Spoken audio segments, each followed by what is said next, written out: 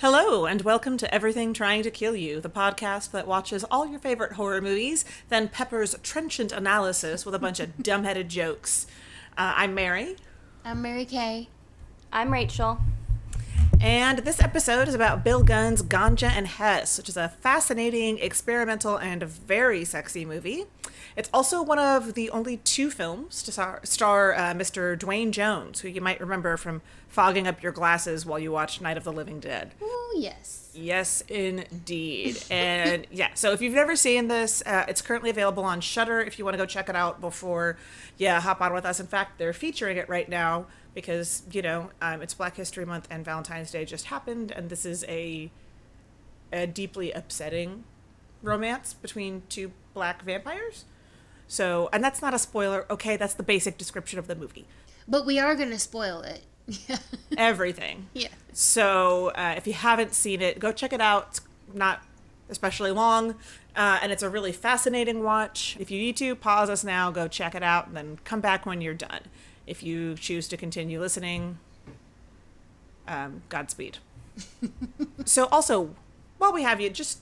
we haven't been doing this as consistently as we once did. Just to remind you, though, that if you are a frequent listener and you want to help support the show, first of all, we have merch now. Yes, we do, and it is beautiful.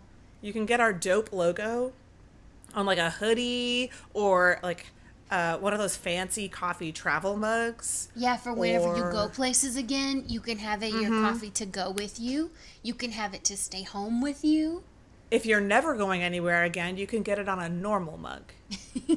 Yeah. So, no matter what, we've got you. Yeah, so our dope new logo on some really cool merchandise. Mary Kay wrote a book. I don't know if we've ever mentioned it to you before. That's the one thing I do feel like I am constantly being like, hey, did you buy my book? Did you tell two friends about it? Oh, I feel like that's just become part of our sign-off at this point. yeah. Thanks for listening. Buy my book. Buy my book. Yeah. Yeah. Tell us a little bit about it. Make sure everyone knows where to find it, please, and thank you. So you can find it at any major retailer. It is called America's First Female Serial Killer. It's about Jane Toppin and how we made a monster. We also have links to it in our show notes. And another way you can support the show is that we have a bookshop affiliate page. So any book that we mention on the show is linked there. If you buy it through Bookshop, not only does it support whatever local independent bookstore you want to support, but we get a little bit of kickback from it. So you can buy my book there.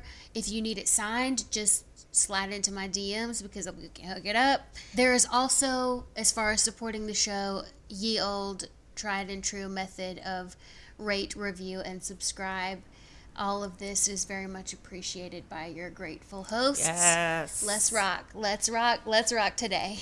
Ganja and Hess. Yes. Also, I wanted to tell you, I recently watched. I was horribly sick. I think I mentioned this last episode for a couple of weeks here. So I was watching a lot of documentaries because it's nice to have fever dreams about reality.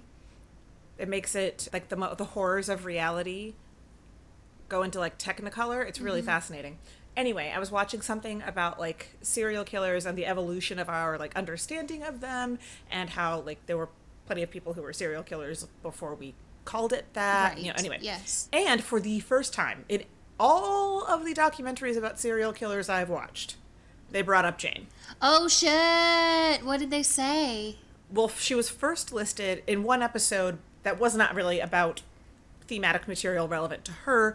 They still mentioned her as like in contrast to killers like blah blah blah Jane, who killed in this manner or had this kind of background. They're this other batch of people, right? And then there was an episode where they talked about, I can't remember if it was specifically about women or if they were talking about like women who kill, or if they were talking about like Angel of Mercy and how much more common it is for women who are serial killers to align with that kind of I don't know, it's not a motif type, so MO, right? Yeah, right. Yeah, MO is best. And they talked about her at some length. I didn't, knowing as much as I know about her now through you, I was like, I don't feel like you hit all the right points in the right order here. I didn't feel that way either. That's why I wrote the damn book. I feel like every time I've heard about her, it's been like, oh, yes, she was rotten from the start. And it's like, well I just feel like there's more. So They were describing her as a bad seed. They also said she had a horribly traumatic childhood. They did not present any information to back up that assessment. They were just like, she had a horribly traumatic childhood. I think the only thing they brought up was that she had a broken engagement. And I was like, you're kind of making it sound like anytime a woman gets dumped, she Y'all better will watch discover out. she will discover over for the you. murderer within Yeah. and go rampaging. Because they were using the word bad seed, and I was like, how? Because I was like, yeah, Jane Topin, which they kept saying Jane Topin, traumatic childhood, heartbreak. She was always a bad seed, and I was like, wait, what? I feel like that contradicts the stuff. You were just giving all this context that makes it seem like she was driven to madness, and now you're like, Right. fate. Yeah, I took issues with that too. Everything you just said seconded. So everyone, you need to go tell 2 friends, and they'll tell 2 friends, and then if you get enough people to buy, maybe one day we can have prizes, and then the more people that you tell and get to buy, the better the prizes will be, and then maybe you could go on this grand vacation. Who knows? I'm just And then we can You're get really- whatever you want tattooed on our ass. You're That can you're be making the #1 prize. You're making this sound like LuLaRoe, which, okay, I'm here for it. We are now in MLM. Is that Listen, what they I'm made hearing? us do it with chocolate bars when we were children, so I call it like retribution, maybe even Robin Hooding, That 'cause chocolate it's for a sold good itself, cause. though. It's It tasty. was so good. We had those lollipops, and man, they all tasted the same, but we did not believe that. We were insistent that they were very different. I liked the strawberry cheesecake ones, but now I'm pretty sure they all tasted exactly So the Mary same. Kay, are you down with us making a pyramid scheme for your book? Yeah, man. Let's do Why it. not? Awesome. Well, with regard to Ganja and Hess, I have an icebreaker for us. All right. Okay, so if you were cooking dinner for the dude you just started sleeping with because when you came looking for your husband, he'd vanished and you apparently don't care about that, what would you cook? Well, I have an answer because I feel like you kind of answered part of the question that was in there, which is I would not be cooking because my husband vanished and what the fuck. Also, my dear friend Wendy Bell told me a long time Wendy. ago that you do not cook for a man the first 6 months that you know him because he might just be coming around for the food. That's So, which I feel like is pretty good advice. Wendy does give sage advice. Also, 6 months sounds like an incredibly long time. Like It I does get, until you get to eat out for 6 months, and then it Yeah. seems like a really short amount. I mean, like I get hungry. Also, sometimes I want to eat this thing I know how to make that like I can't get elsewhere. Yeah. Like I I've like my also cooking. heard that in the same regards that you don't cook for X amount of time, is that you don't start off with like giving them The good shit. the wife material shit. Mm-hmm. Are you Wait. talking about anal sex, Rachel? How did you know? I thought that was the thing that you stopped doing once you were married because you never really wanted to do it. No, that's not okay. I was talking about the food. Mary but- Kay has been having a ton of anal. Mary Kay has been having exclusively anal sex in her effort to catch a man. But I Like, she's haven't just- been cooking. I'm just kidding.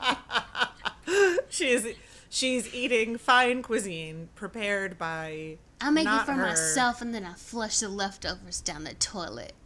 Oh my god.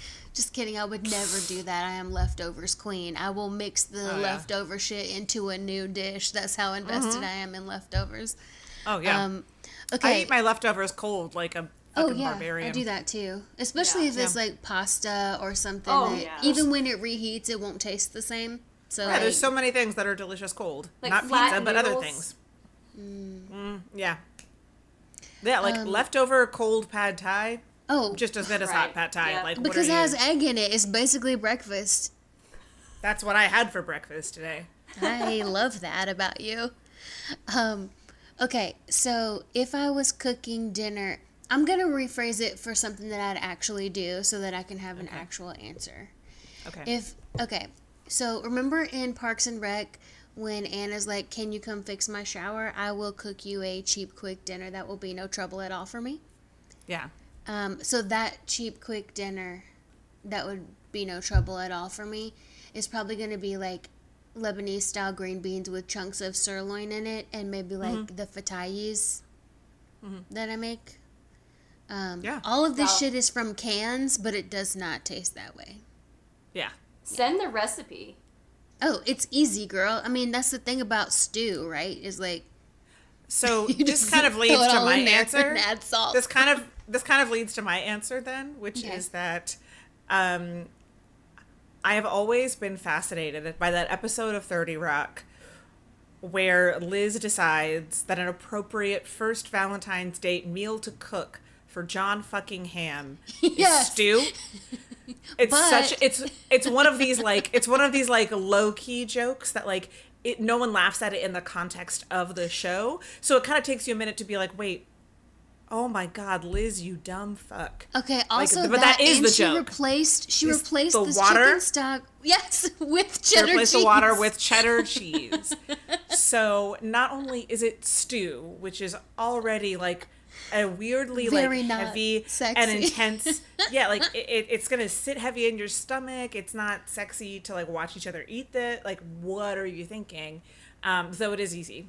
Are we going to include all of these recipes in our show notes? I kind of feel like we should. Well, I don't know about show notes. I was thinking we can just put them on Instagram. Oh, okay. That means I have to cook it. No, I mean like write it down and put a screenshot of your notes app like you're Oh. a celebrity apologizing for something. Okay. Yeah. I'll do that and so- I'll send it to you first, Rachel. Yeah. It's So super I've always been mystified by like that joke is just very, very good to me, and I've always like kind of wanted to try it. Like, what if you do this? Like, would you destroy both two buttholes and a budding relationship with one meal? And considering that this dude murdered my husband, or maybe I don't know that yet, but still, like, my husband's missing and he doesn't seem pressed about it either, then, like, maybe this is the guy to try that on. I would probably feel more strongly about that if it weren't Dwayne Jones, who I definitely would not want to, like, drive away. Yeah, I think this is the time to try out that particularly risky date recipe. Stew in which all liquid is replaced with cheddar cheese. What about you, Rachel?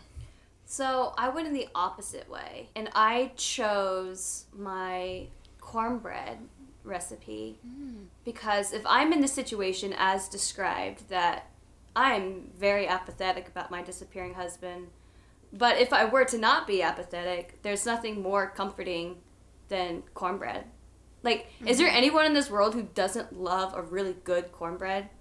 So, like, if at the same time I need the comfort, at the same time, like, this person is going, I don't know. At that point in the movie, she does not. When she commits to the meal, she doesn't know what happened to her husband. Yeah, yet. she doesn't end Also, up cooking it, so. No, she does not. No, Archie cooked. So, also, I do think, or rather, and a lot of points in this movie, there's something that is implied or like easy to buy, but also like if someone were to tell you the exact opposite is true, you could be like, that makes sense too. But I believe that the kind of the commonly held belief about the relationship between Ganja and George is actually estranged. Like they were already living separately. Mm-hmm.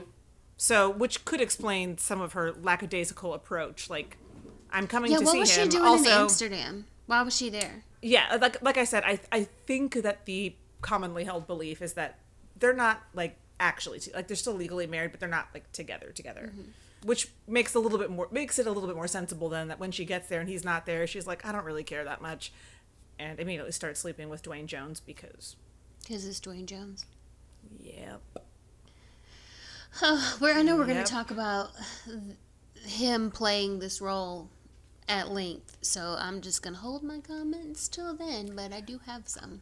My favorite thing is that after this movie, right, he ended up just kind of like going his own way, doing his thing. He was teaching. He was a professor. He was a theater professor, and he didn't talk about.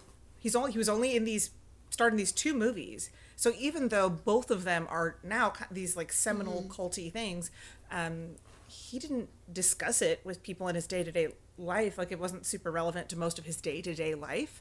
So his students would like find out, like they'd go to a midnight showing of Night of the Living Dead and then go to class the next day and be like, yo. and he was like, oh yeah, I did that. That's the way to be, though, because if you Just talk very about chill it all about the it. time, everybody's going to be like, okay, you one-trick pony. Even if you've done like 1,000 things, you know? Yeah.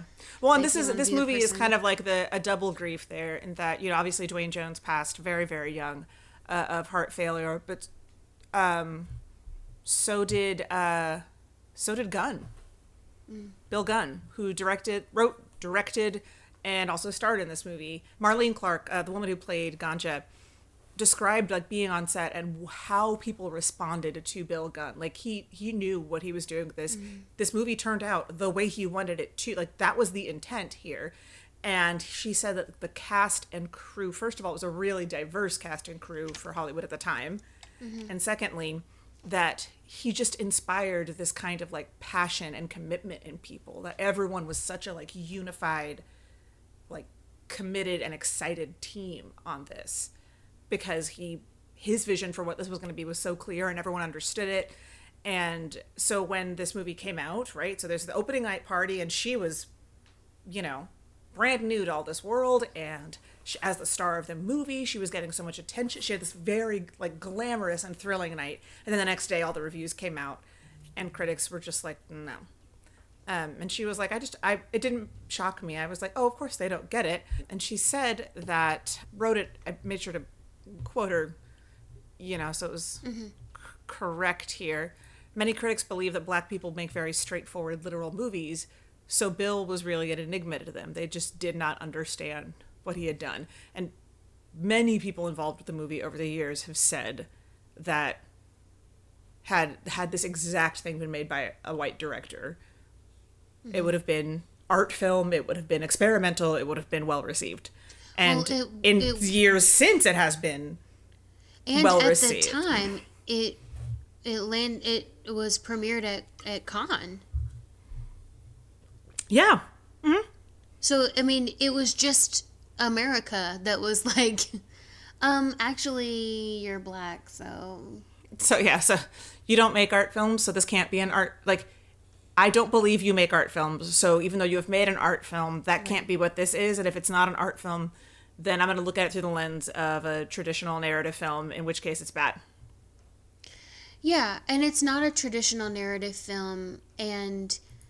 for that reason, I could tell that I was not its target audience. So it didn't like resonate with me the way that a really story-heavy film does. But I still respect the hell out of it. Like, it is very good. It just is. It's not my favorite. You know, and I think that's an important distinction to make. Oh yeah, and I think we've watched other stuff that I was, well, even something like The Eyes of My Mother. I was like, there is a lot to praise here. Yeah. I want to burn my eyes out of my skull. Yeah. And I feel But like the exact there is opposite some about... incredible artistry happening here. Yeah. So, also, it's fine to like bad things, too. Like, The Mummy. I know that movie is like a summer blockbuster, trashy, cheap. I don't care. I love it. Like, Me too. I Well, adore also- that movie. So, I mean... Who doesn't, wait. If anyone tries to make you feel bad about that, you should tell me. I'll set them on fire. Cool. Okay. Thanks. But I mean, I didn't want our listeners to think that I didn't think the movie was good, because I do think That it's you're- good. I didn't like it very much personally. Guys, she's not insufferable. She's just a human being with opinions. Right. There's, like you said, a lot of stuff to like about this movie. I respected it because it did... I mean, we just talked about The Love Witch, right? Which was... I mean, as I was watching this, I was like, oh, this is what The Love Witch tried to do kind of retroactively. Like, they wanted the hard lighting and the nuance. Yeah, and, that style, yeah. Yeah, they're very stylistically similar, but this one is so much better to me. I mean, I know it's like, why do you need to compare them? I don't. It's just that we watch them back to back. Right. So I was kind of And that's going to thinking about happen. it. Yeah. Yeah. But And, go ahead, Rachel. with the Love Witch, I feel like it's a little bit more flashy in your face because in the last episode I was saying that when I didn't get it until then I'm like, oh, I think it's like a joke. It's like, it's not just, paying homage. It's kind of poking fun at, how the old, 60s, 70s movies, they kind of just don't hold up anymore. And they're kind of funny. They look kind of funny. Well, I don't know how else to say. And yeah, well, think about the conversations we had about Wicker Man. If you listen to that episode, I'm like, I loved this movie. It upset me. There was so much happening. Also, I made fun of that movie more than just about anything else we've talked about. Well, right, but I'm just saying in response to how this one looked, it's because it's just in its natural element being in the time frame that it was.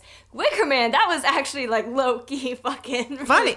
Yeah, Yeah, it was funny. it was like, they're popping out of bushes with these like weirdo masks. Come on, yeah, that's he was funny. I'm a detective. I'm gonna go to this place and detect shit. And we were like, you're bad at this. You're the worst detective I've ever seen. And I've watched the Law and Orders that aren't SVU or the original. I was gonna say too, to your point, Rachel, like some of what makes these kind of throwback movies for like either curated throwback or actual throwback, some of what I think makes them funny is that those things worked so well then that now they're a cliche. Like they weren't at all when they came out, and so now it's just kind of like being aware of like this was the cutting edge shit, and then they wore that shit out. Oh yeah. So I think that's part of it. Like, and this one to me didn't, like, the only funny parts of it to me were Ganja being like flexing for no reason at all. There's no reason for you to be cussing him out over the phone. He is literally sending a limo to come pick you up because you look valuable. Bitch, you just said you had no money. Like, you just said that. Anyway. I mean, to be fair, the first time she calls, doesn't he just say, like, George isn't here and hang up on her? I don't remember. I'm sure You're right. I'm pretty sure she calls. I'd have to double check myself. She's like, where's George? And he's like, not here. Right. Yeah, I do remember that. So that does prompt some of the cussing, I think. But yeah, so that was something I ran into a lot, like reflecting on this movie. This movie is very deliberately cloudy in its timeline or order of events. There are moments that like I don't believe happened.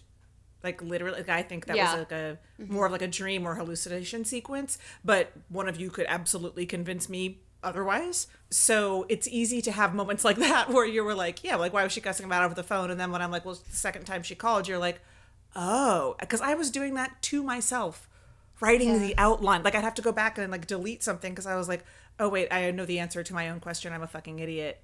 I just wasn't thinking of the story in those terms at that moment. And we usually start with the question, is it scary? And we've kind of, I wouldn't say like barreled past that, more so as that like I feel like we've kind of answered that question obliquely in the way we're talking about it. Like, Mary Kay, Rachel, was this scary for you guys?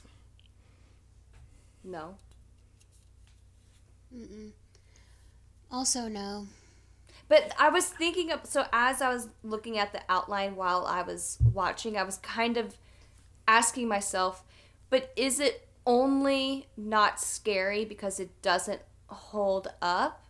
Not that it doesn't hold up, just in the way that the only time I'll ever watch an older movie like this is with you guys, because I can never seem to have any interest, because visually I just can't seem to relate, and so they just seem like I think it's a pretty common experience. Like, oh, okay, so I've known, yeah, that's not, you're not like, it's not you. It's just things age. Yeah, and I've had plenty of people, like, when I'm talking about that, they're like, oh, what did you do? What's your last episode about? Like, when we did Wicker Man, I had plenty of folks who were like, yeah, like how did you even talk about that? Like I watched it and I couldn't take it even seriously. So I think that's a pretty natural response to watching something that like visually is just so far removed from what but what then storytelling looks like for you. Yeah. But then as I was watching, it was during the scene where Ganja was seducing that other young man. And I was like, so if I'm sitting there in the 70s watching this, knowing that this could be, what was that movie? Oh God, what was that movie? The really sexy Korean vampire movie. Thirst. I was like, oh, if this is going to be like Thirst and I know she's going to go on a rampage, could this be scary? And I was like, no, because I don't think that was what their vision was. I think it wasn't meant to be like really horror. I don't think it's meant to be scary. I think it is this kind of, I don't know, what you were kind of saying, Mary Kate, like kind of poetry. It's not cut and dry. It's not, things aren't sealed in a nice clean box. It's very... Well, I think it's horror in the way that like The Hunger was horror, you know? Like there are horror themes, there are horrific elements, but like you say, like the execution is not like things jump out at me and I get frightened. The execution is visual poetry.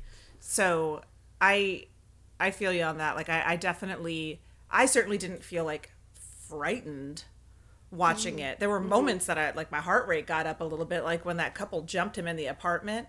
Yeah. I was like, because that was the first moment that I was really that like, hallway fight scene. I was like, oh, okay. That was the first time that I really kind of like it clicked for me that I was like, because I caught myself thinking like, no, he's not that kind of vampire. Stop attacking him, because maybe he won't die if they attack him, but he can't necessarily. He's not like super powered. He doesn't have massive strength. Like he's not like throwing them against walls. He's still just a dude who happens to need to drink blood. Yeah. So even if like maybe they could take him down, you know, like maybe he'll keep getting up eventually. You could just like get into a weird loop where they just like keep like beating him up, or they could just drive him off and dump him somewhere before he's healed up or whatever, you know, like he's still in danger. And in so many vampire movies, that's like not a fucking thing because the vampire is super powered. Well, I think also the convention of this vampirism is somewhat different from what we think of when we think of vampires. To your point, like there's no superpowers. He can be in the daytime. It really is just that he has a blood addiction. That really is pretty much it from how I am seeing it. Yeah. I did think for that reason, like the addiction is scary, of course, because it's like your own mind betraying you. And I think that this movie is very ahead of its time in portraying it that way. Yeah. So the bankroll here expected Gunn to make like a blaxploitation vampire movie, and Bill Gunn was like, I'm going to make an art house film about addiction and religion and blackness. And so they weren't super thrilled with what he did. They actually recut this. Yeah, they renamed it too, and, right? And renamed it and re-released it. And basically everyone involved with the original just took their name off the project because they were like, that's not the movie. What? Yeah. Mm-hmm. Mm-hmm. Wait, so, tell me more. I mean, I don't know how much more there is to say. Basically, like I said, the studio executives, blah, blah, blah, powers that be, expected a pretty straightforward, like, blaxploitation horror movie about vampires, and they got this. So the initial release, like I said, especially because while it premiered at Cannes and, was very clearly... this version premiered at Cannes. This. Yeah. And then they were like, no, that won't work. That's not what we paid for. We're going to make this what we wanted. First of all, it wasn't what they asked for. Secondly, they had the extra momentum of critics in the States being so non-receptive to it. So they recut it to... They cut a lot of the footage that existed. They put back in some that had been cut. It was still shorter than the movie we've watched. They called it... The Blood Couple. The Blood Couple, which is like... I wish y'all could see Rachel's emoji face right now. Not as good of a name as all the way frown. just not as good of a name. So anyway, that wasn't well received. And again, like Bill Gunn, like any number of people involved with the project were like, I don't want my name associated with that. So I have a question. Yeah. And it comes from, I think, me misreading or someone misrepresenting this film in its preserved edition as blaxploitation, because when I watched it, I was like, this does not seem like that to me at all. No. But I also realized at that point that I didn't really know what qualified something as blaxploitation. I assumed because of the portmanteau, it is the exploitation of black people. Right. And it's an interesting... So you come to an interesting dilemma here, in that a lot of blaxploitation films are made by black people. So the question of exploitation becomes really fuzzy. Like, is it exploitation if I take your prejudices about me and punch them up to 11 so that you will give me money to watch what I'm doing? Like, yes and no. Exactly. Like, it's both. It is, it is, yeah, like in some ways I feel like there's a certain amount of dice roll there, right? Like, are you going to get more benefit, or are you going to get more of an exacerbation of the problems that already exist by doing this, right? I've heard it compared to a minstrel show, but in a later century. Where it's like, I'm making money off of it, but also I think it's definitely much more complicated than that, because I think it was also a venue for a lot of filmmakers and performers to tell one's own story. Like, you've got something like Sweet Sweetback's Badass Song, right? And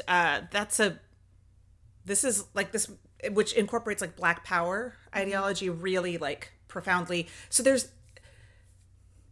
there are much more like complicated or much more like socially challenging themes present in like a lot of these stories are set in like poor urban neighborhoods, and your lead characters are trying to navigate the actual social crises of their time. You have stories set in the South that focus on slavery, Jim Crow, miscegenation. So as opposed to a minstrel show, it's more real.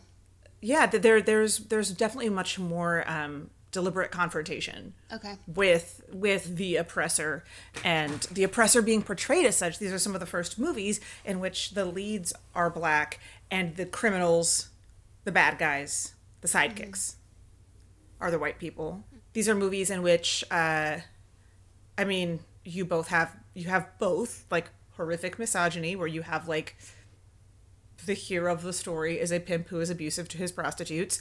You also have Foxy Brown, in which like you have like just about the most badass woman who's ever been on a screen. It's a so Foxy Brown, Blackula, Sweet Sweetback, like there's a number of these movies that are just super flat. Like, to watch them now, you're like, oh god, like that's. Like, I can understand that that's a joke, but it's not funny to me. Mm-hmm. Yeah, like there's something about, I think watching it now with so much more cultural consciousness, it's a lot. I think it's easy to have that kind of like, that exactly. Yeah, I don't want to laugh at that, but you still get to have a lot of those moments of like triumph and like, yes, fuck yes, when something goes the character's way. So it's a really, it's not. I don't know if there's any like one thing, and you can go back and forth with people about any number of films as to whether they meet that designation of blaxploitation. I do think if no one, seems like what you're saying goes with what Rachel was saying about it being period specific. Mm-hmm. Because, I think we were talking about it on here, where one of us was watching a movie from like the early 2000s and being like, what? That's not what? And just being like horrified and remembering when it came out and how funny it was, and like now it's not at all. Oh, yeah. So many of those. Like, I don't think I'll ever rewatch an Adam Sandler movie at this point because I enjoyed them at the time and I don't want to hate my younger self that much. Yeah. And I'm pretty sure I will. So there's that.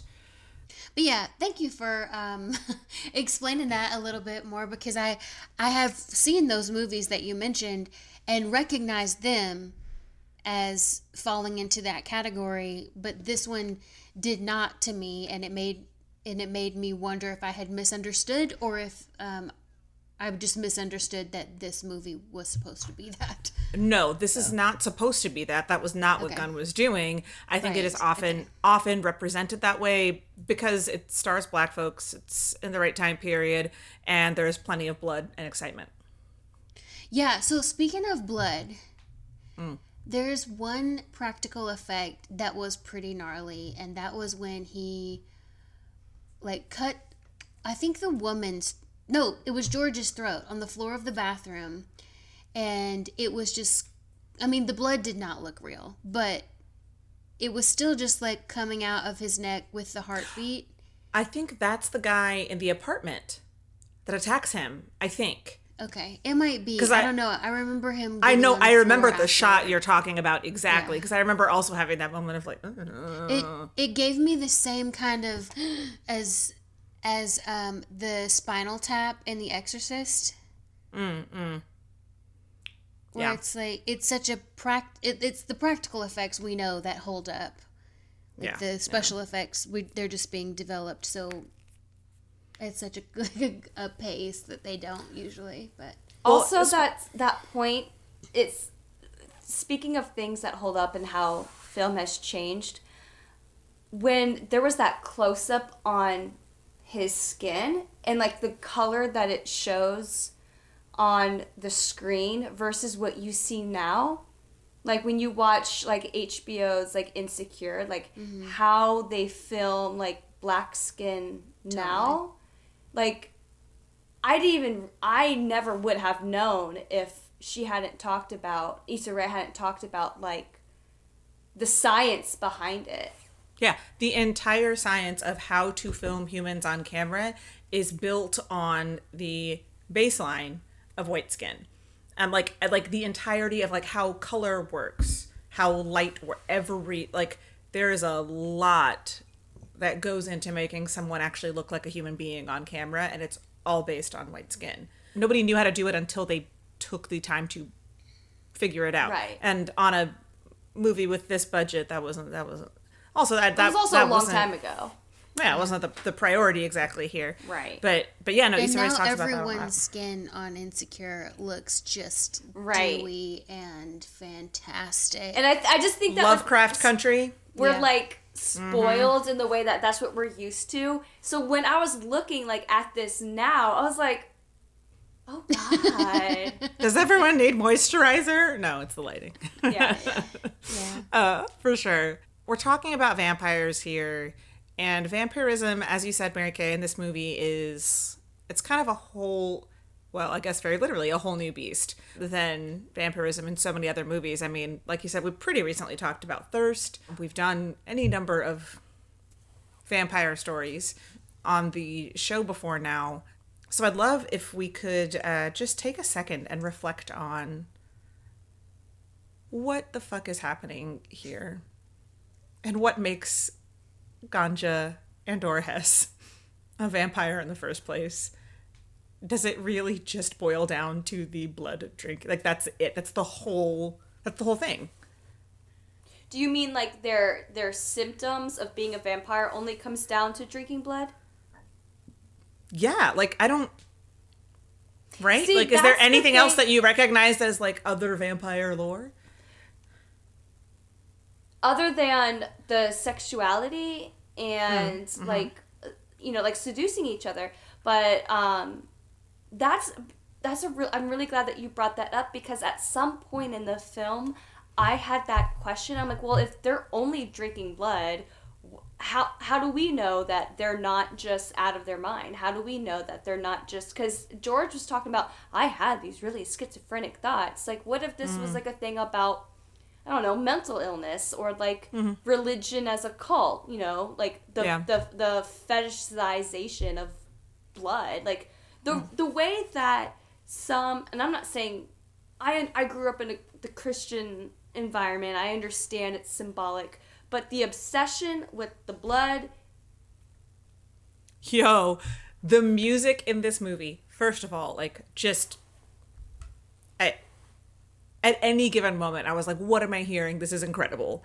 It was used to such great effect. Bill Withers and Bessie Smith and all of the revival songs. Like, it was So cool it stuff. really stood out to me the second time around when I was like kind of prepared for watching, since I knew what I was getting into. I was like, dear God, is every single church song the most disgusting thing you've ever heard in your life? Like, like, I'm gonna stand in a fountain of blood, and that's what'll make me clean. No, bitch, you'll be covered in blood.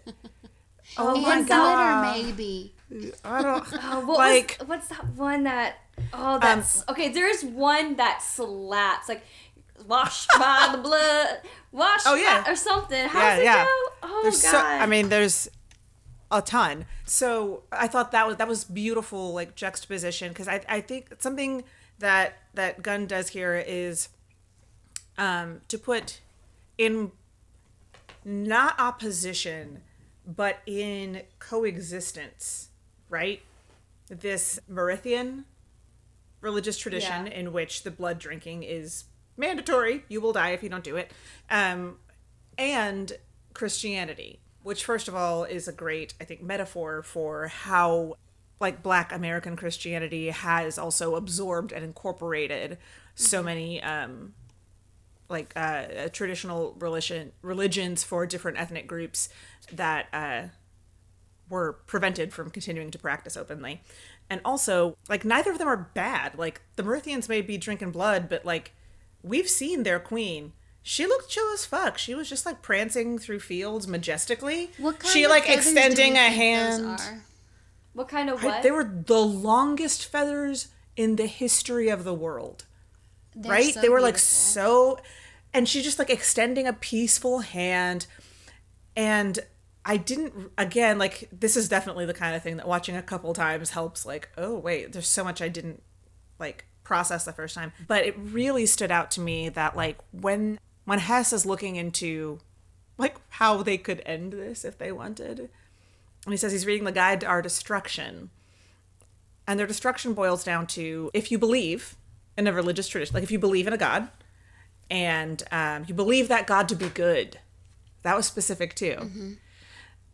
And it was, this God was destroyed by forces dangerous to the survival of love. And if that destructive implement casts a shadow on your heart, you'll die, but then you'll be taken to, like, the bosom of the world. You'll sleep in her lap, like, you won't be damned. Like, having been vampire didn't kill your soul. You're not damned. And you also didn't lose your religious, like, this other religious tradition in the process. Right. And I was just like, what? Yeah, I love that. I really, because I am a narrative person, wanted that to have been the narrative all along, which would have made it a lot more like other vampire movies, and a little less special, granted. But I do love that convention was given to us at the end, especially because so much of vampirism that we see in pop culture is totally removed from Christian. It's antagonistic to Christianity, like, no, right? I think in pop culture it's just totally abandoned it. It's totally abandoned Christianity, and that's not the way that it started. It started as a distinct perversion of the rite of sacrament, and that's what's happening here. And they're like, if you believe hard enough in a God that is good, then you are no longer a monster. And that's just kind of the way that Christianity works all together. I also didn't think that it was necessarily that if you believe hard enough, you're not a monster, because I didn't get the impression that you were a monster for doing this in the first place. An entire civilization lived this way perpetually. Like, this was their way of life. It was just that if you didn't want to live this way anymore, there was an alternative path, you know, like that figure of the queen was not, she didn't seem malicious or fearsome to me. She was, like I said, she was very, like, she seemed powerful and she seemed peaceful. And I thought, man, like, I think of vampirism and Christianity as antagonistic because the cross kills or scares, at least, right? Vampires, like, they can't go in the churches. Traditionally it does. In pop culture now, not so much. Yeah, I guess that's kind of gone by the wayside. I loved the explanation here, though, that, like, the cross isn't going to kill them because it burns away evil. The cross kills them because the cross is itself, not the God, not the tradition. The cross itself is an implement of torture. Mm-hmm. Mm-hmm. So it's the actual object of the cross that they see as, like, no, that's the thing that killed a loving, that's the source of death to a loving God. That's why it kills you. And I was like, oh my God. Mm-hmm. Oh my God. And so I appreciate that in this film as well, to Mary Kay's point, in the way that they're innocent in this. This is something that happened to them, you know? And if we're going to look at this in the lens of addiction as well, it's, you're not a monster. You didn't choose to become an addict. Things happen. It's also physiological. It's your environment. There's a million things, but that doesn't make you a monster. And there's an out. There's alternatives. There's, for some people, resources. But that doesn't make you a monster. So when he's there in that church, and when you think of vampires, they're literally, like, usually demons, or, you know, they're evil, they're damned. They're soulless. Like, you're already dead, your soul is gone. You're damned. But the preacher said, ain't no evil coming in here. And I was surprised to see that he was in there. Mm-hmm. And I was like, okay, so then what's really going? And that's when I started thinking, like, well, could he just be, like, crazy? And then it just, I see as that continued to play out, no, these people aren't, they're not evil. Like, there's a different idea than what we have with vampires. Murder is evil. Period. Well, okay, that's true. I think that drinking other people's blood is a form of cannibalism and is also evil. Period. So while the Mithrian or Myrthian or how I've never heard of that culture. I don't know what it is. I'm sorry. It's fictional it's fictional in the sake of the movie. So the movie begins from the premise that Hess is an anthropological like expert who is studying this ancient culture. That's why that their ritual knife is in his house. Right, and that is cursed, which is evil, which makes him that way. So he might not be evil, but he is cursed with evil, and I think that's an important distinction. But I don't think that there's nothing wrong with the way that he's acting. There absolutely is. Oh, right. I don't know about that. First of all, well, okay. I do think murdering other humans is an evil act. Don't do that, people. I'm not, like, just want to be clear. Not out here being like, murder it up. Like, that's not the thing. I don't know if the Myrthians murdered people to drink. I don't know what their deal. Well, the thing that he got stabbed with that was from their culture made him do it. So I assumed that was just kind of the way that they that happened. Again, like you said, there's no convention established there, but right. Like I don't know what Myrthian tradition for, like, how are you getting your blood would be. In his case, I also think too that alienation of, like, this. Again, like Rachel was saying, it's not like he was like, and I will convert to Myrthianism. He got stabbed by his assistant who was not super mentally healthy in that moment. And now he is, against his will, in this condition. So I often wondered, like, how much. That is actually is a convention of vampire stories, right? Is that like, if you are isolated as a vampire, the first thing you make yourself a friend, right? Like you make you don't want to be alone. You make yourself somebody who can experience this with you, which he does pretty promptly, pretty promptly. And we do see that at least he tries at first not to be just like killing. I mean, to be fair, he starts a fire at a doctor's office, which doesn't seem safe either. Well, he does that so he can steal Steal blood. So he can prevent the murder, sort of like the guy in Thirst, which it's the steal bread to feed your families. Like, yeah, which is the lesser, I feel of the bad things to do. However, that concept is much more interesting to me than anything that happens with ganja. And if I was workshopping this script alone, not anything else, no one's performances, just like if I was seeing it on paper, I would be like, let's just do it with the two guys and not worry about her character at all. So that is the perfect segue to that question that I said I had when you were like, wait, I got to do my thing. And I'm super, super glad we went in this very elegant and sexy order, because I don't know that Ganja and Hess are vampires in the same way. Like, Hess's experience of this is addiction. Yeah. Ganja. And hers is sex, I think. It's like lust. I think for her it was empowerment. Like, think about the story she tells about like her mother and her relationship to her mother. Like, I hated my beauty. I had to look out for myself. Like, I wasn't going to be loved. Like, the one person in the world who's supposed to love you was never going to love me. Mm-hmm. So I had to look out for myself. And it reminded me of, I'm so glad you brought it up earlier, Rachel. It reminded me of Thirst, in that, like, she feels so put upon. She feels so miserable. To her, this is not like a punishment. This is not a misery. This is freedom from the misery. I don't think so. I don't know. The movie ends with her smiling. She also openly weeps when she kills a stranger, and she tries to convince herself and Hess that he's not dead. Yeah, I figured that was probably why she was smiling at the end, that she's like, see, he's not dead.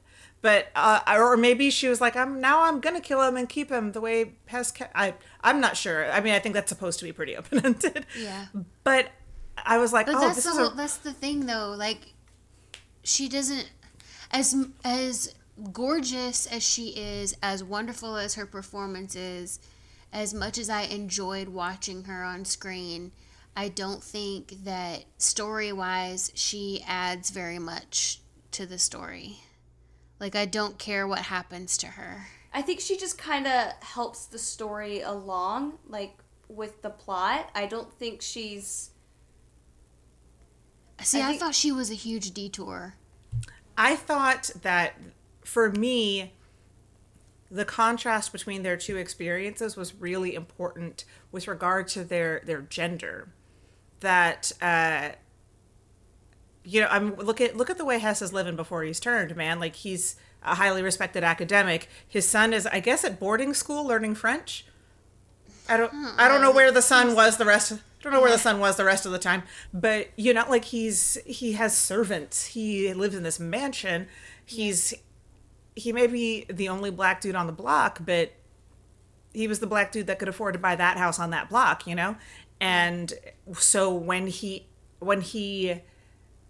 receives the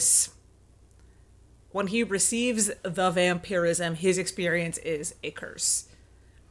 And Ganja is not in that. She's not experiencing that degree of like power or agency or comfort or anything. So for her, the same set of circumstances can present a kind of freedom that she wouldn't have had otherwise.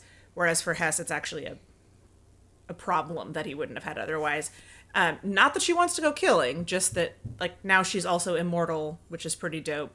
And even that are they? kind of... Does it ever say that they are? Well, considering that there have to be special instructions for how to kill them, I thought they were. And also, I think it's sort of implied that there is a way out, but unless they take that out, they can keep going, because when he was stabbed by the thing, and he had no marks on him. Oh, yeah. So they must be, what do they call it when you... They can regenerate, or they can heal, or they can... Like, I guess not impervious. Like, he noticed that dude was hitting him in the apartment. Like, he can still, like, feel pain or be uncomfortable or whatever. Also, the worst part is that they're cold all the time. I was like, oh no, I don't like that. On that topic, also, Mary Kay, you brought it up when she was like, yeah, and she was, like, the dead guy, and she was seeing him as still alive. I think maybe he was, but he was was. And he came out, like... His chest was going up and down. She was right. But then he's just running full on naked, dick swinging through the yard over Archie? Who killed Archie? Why did this happen? Why is she so fucking rude to him? Why is she so rude to him? Again, remember in The Office when Jim is like, it's so sad, this is the smallest amount of power that's ever gone to someone's head? That's kind of how I felt during that scene. I was like, oh my God, you slept with one rich man in your life and now you're being a dick to his servants. Chill out. But she was kind of... Okay, I know that earlier we said, well, he like hung up on her, so maybe that's where her attitude came from. But honestly, she was like, listen, I don't have enough money for a decent hotel, but your driver, he'll be able to know who I am because I look valuable. Like... She just, like, made these, like, kind of, like, demands when she has literally nothing. And she says, I can't afford a decent hotel, so let me stay with you. And she was super rude about it. And then when she gets out of the car, she mistakes him for being a worker. And so she's so rude to him. He goes, like, no. And then I am Dr. Green. Yeah. And then she even like has this long awkward moment, and she kind of laughs at herself and changes her attitude. That's just who she is. She just is a bitch. Well, I mean, Jane Toppin didn't get love, she went murdering. This chick didn't get love, she went murdering. Like, we know how to make our monsters. I know. Just withhold love from a capable woman. And oh my God, I was right earlier when I said that documentary made it sound like if we don't get the love we want, we just go killing. Like, it's true. It's true. But everyone, you've been warned. Give us what we want all the time. But the thing is that if you've been treated really shitty, I understand, like, you put it in context, but there's no reason to ever be shitty to someone who works in the service industry. None. No. None. Zero. No, I can't condone that kind of behavior from anybody, least of all Ganja, even if I found her to be a more interesting character than it sounds like you guys did. I thought she was... She was clothes. Her clothes were amazing. Oh, speaking of which, I made a note to bring it up because, again, like with the whole garter thing, I don't know what it's called. When she came in after she changed, that is very like the flowy caftan dress. Yeah, and it was very like, how do I say? I don't say popular, but I see it in a lot of like TV and movies from this time. What is that called? Is caftan the right? I thought so, but I could be wrong because I don't know. You gotta post a picture of it to Instagram, Rachel, so that we're all on the same page about the outfit. Yeah. Okay, and that'll help. Also, I feel like the outfits that they did wear was very telling, and even to when they were naked, I feel like even the nakedness was a costume. Yeah, in so many movies, like, someone gets naked, and it's not that I'm uncomfortable with naked bodies or don't like to look at them. I mean, come on. It's more so, like, I'm not stupid, and if you are only having people get naked because you think I like to look at it, then I feel annoyed and insulted, and I don't want you to be doing this. Right. And I just never felt that way Right. at any point here about the new, like, when people were naked, they were supposed to be naked. Right. And when And we it- were talking about the religious aspect, one thing, especially when he was turning her, I really felt like the nakedness was sort of like an homage to the garden. I felt like whenever they were naked, they were back in the garden. Even Yeah. even in the very beginning with George, when he was losing his mind, because sometimes like the closest that we can be to infinity, or like you see in sometimes in literature, people who are completely out of their minds.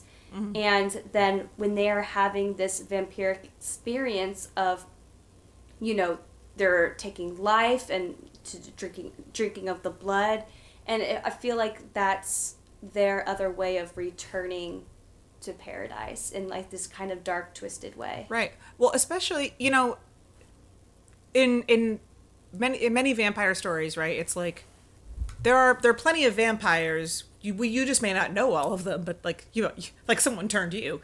And in this context, as far as they know, they're the only two in the entire world. Like they are the beginning, like just the two of them are the Oh, beginning that's of a good something point. totally new, you know, because they weren't turned by a vampire. George just happened to pick up a problematic knife. You're right.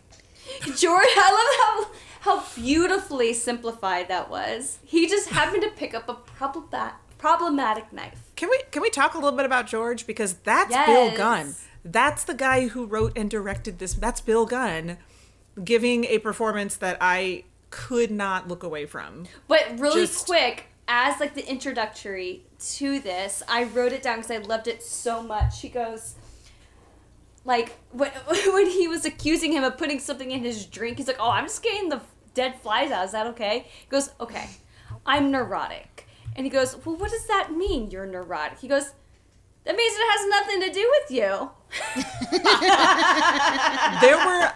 There are so many lines that are just like, oh, I need to tattoo that on myself somewhere. Like, I need that on my mug. I need to hang that above my desk in this movie. Just like, oh, yeah, that's Like, I good. was That telling works. you guys earlier how, like, a person at work had approached me when I was, like, clearly not having a good week and said, are you okay? You don't seem like yourself. And I really wish I had seen this before that so I can be like, oh, I'm just neurotic.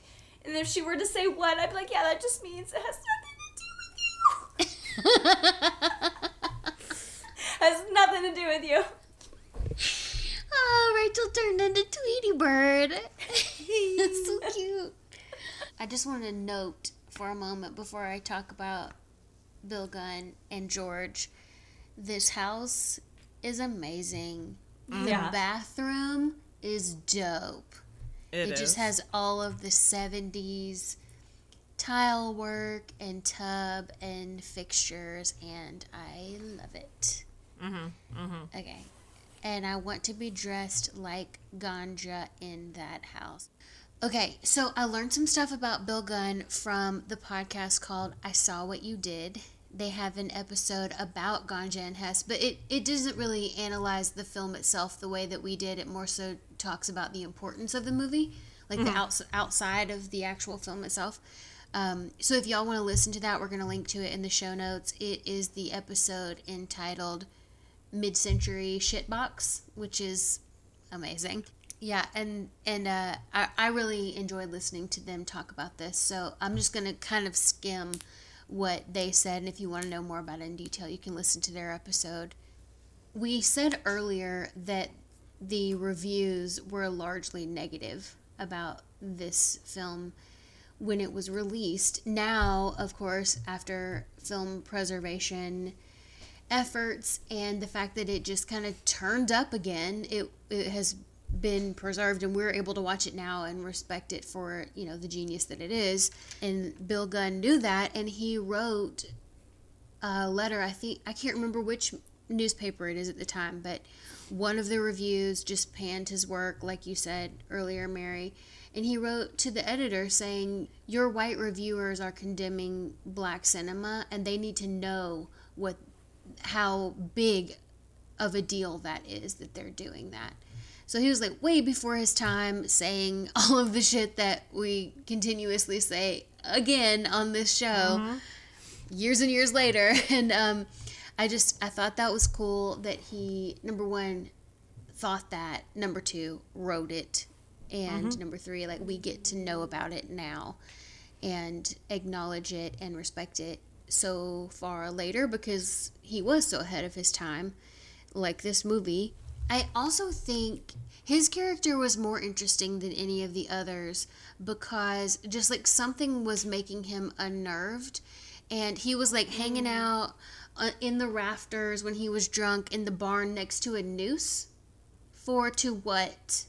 Oh no, he was definitely going, like he said, like, well, I didn't want to drown myself because I'm terrified of drowning. Right. And Hess is like, well, thank goodness I try not to involve you. So, well, thank goodness your manners outweighed your fears. Because, yeah, no, he's definitely, also what a bizarre and beautiful and strange choice in that shot.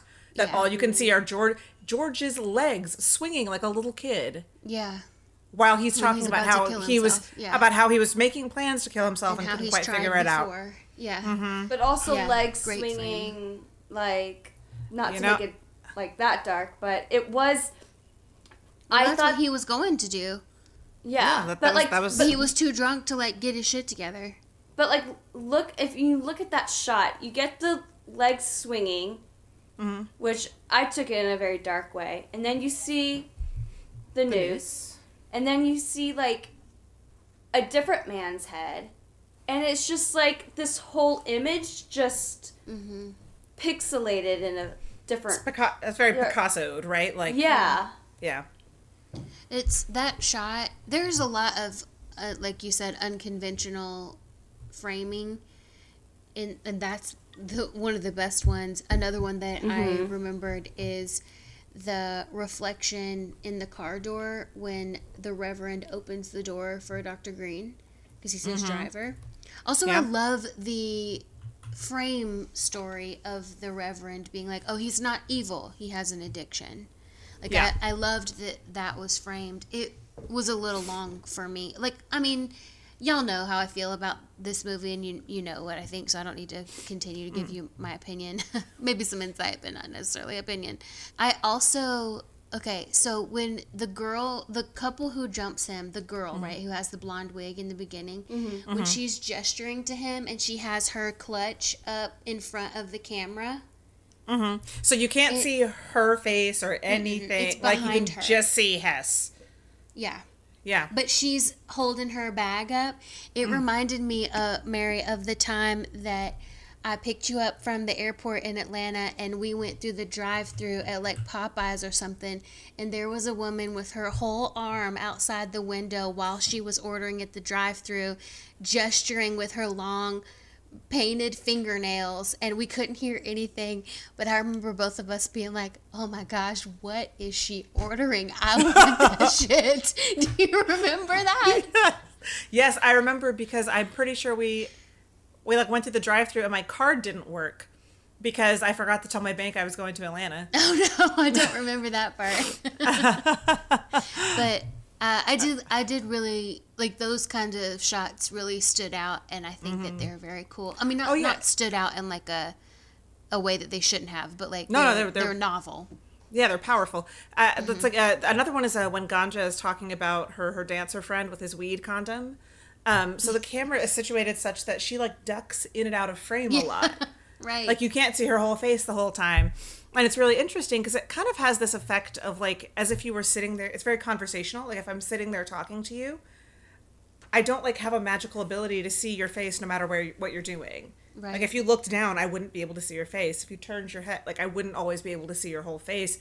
And between the like proximity, like it's a pretty tight shot, and that kind of just slightly off angle, it kind of feels like you're like sitting there with these characters, like having these very like intimate and reflective conversations. It's very cool. Yeah, speaking of intimate and reflective, the sex scene. Well, there are several, right? And they're all many. Good. They're all juicy.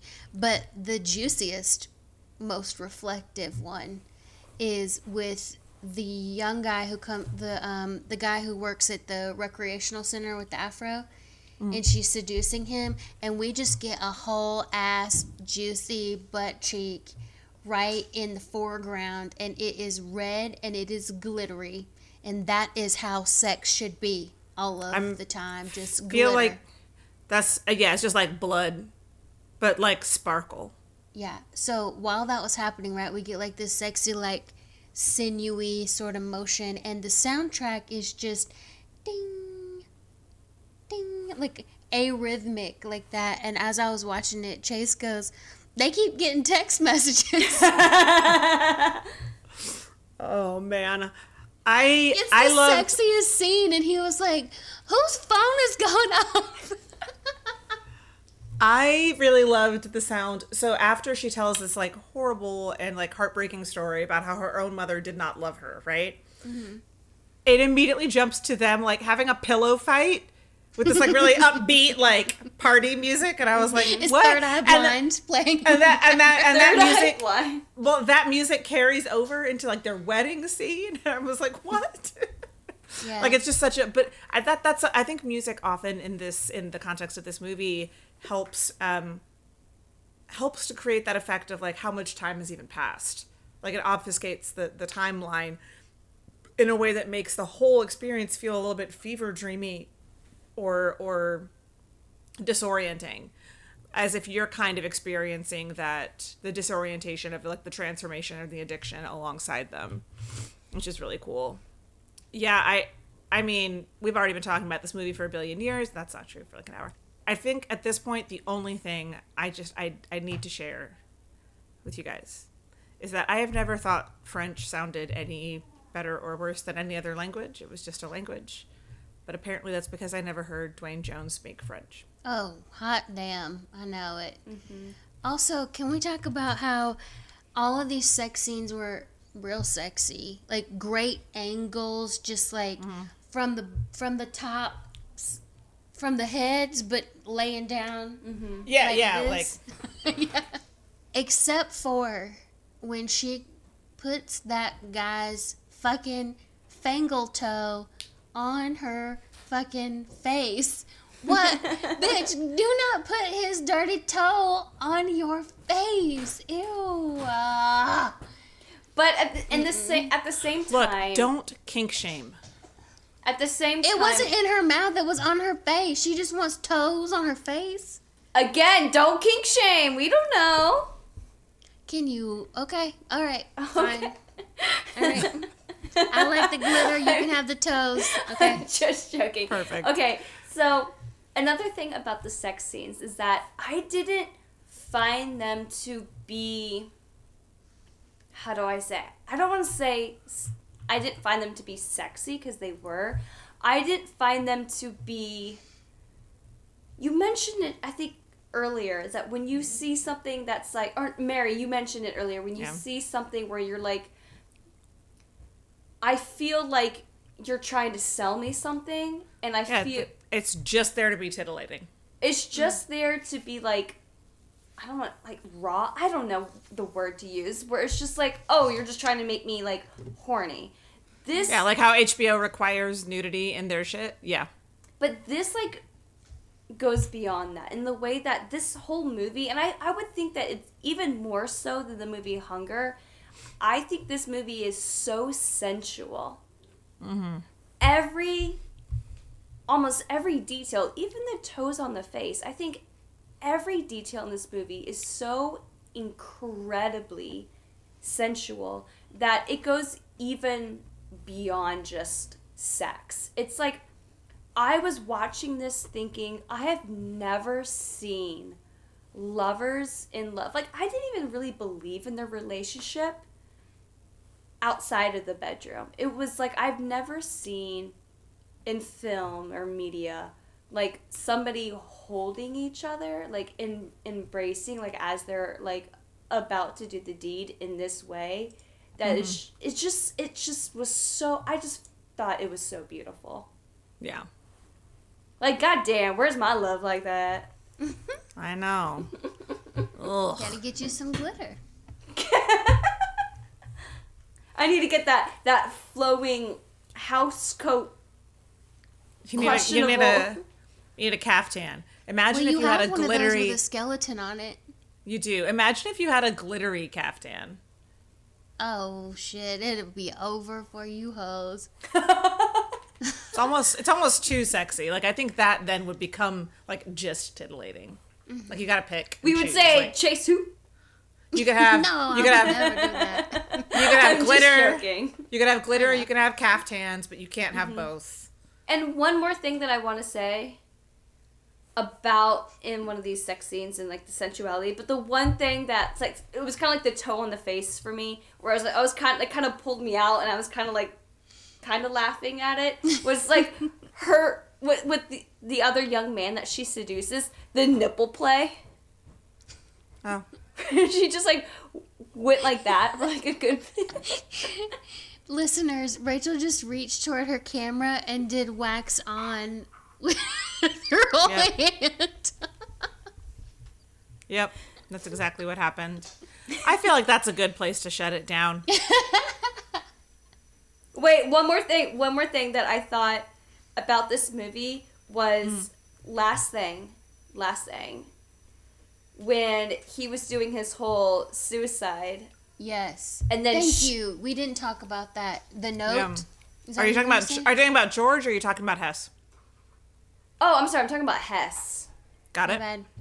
I mean, they're both suicides, but when this shouldn't lead on a funny note, but when he died, when he was in the process of doing this, and she was like staring up at that cross, and I'm thinking, oh, is she thinking about doing the same thing?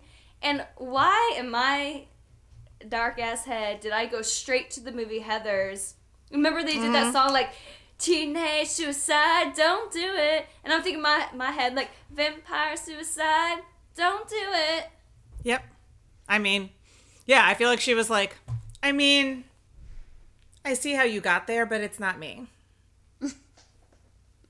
Like, I'm good. My new boyfriend's going to be out of the pool any minute.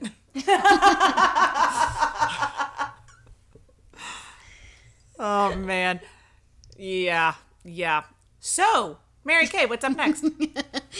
Up next, we are discussing the 1997 film Eve's Bayou, starring My Celebrity Bridesmaid, Samuel L. Jackson, and Jurnee Smollett. You might also recognize Lynn Whitfield and Megan Good. It's set in a prosperous Creole American community in Louisiana in the 1960s, which in Hollywood translates to black witchcraft. Oh, I really fucked up your drum roll. I'm so sorry. It's okay. I'm not mad at you. But we will next week also be joined, or not next week, in 2 weeks, be joined by writer and blogger Brianna Bells, who wrote the Variety article about how Hollywood has failed actual black witches. So there's a lot to look forward to. You can stream Eve's Bayou on Hulu now, and we will talk to you in a couple weeks. Ooh. Can I close on my favorite quote from the movie? Yeah. All right, guys. In the immortal words of Ganja, because she is immortal. Everybody's some kind of freak. Everybody I know is into something. You're into horror movies.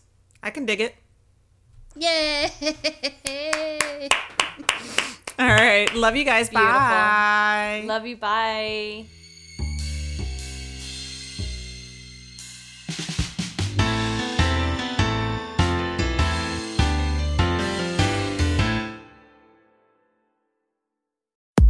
Hi, I'm Michelle Varay. And I'm Kimberly Trung, and we are the host of Crush Fictionally, a podcast all about your favorite fictional characters from movies, TV shows, and more. Each episode, we pick a theme, curate a list of characters that we love, why we love them, and some fun facts about the people who created them. So if you've ever felt a true connection with a fictional character, Tune in to Crush Fictionally on Campfire Media. or wherever you find your podcast. Campfire.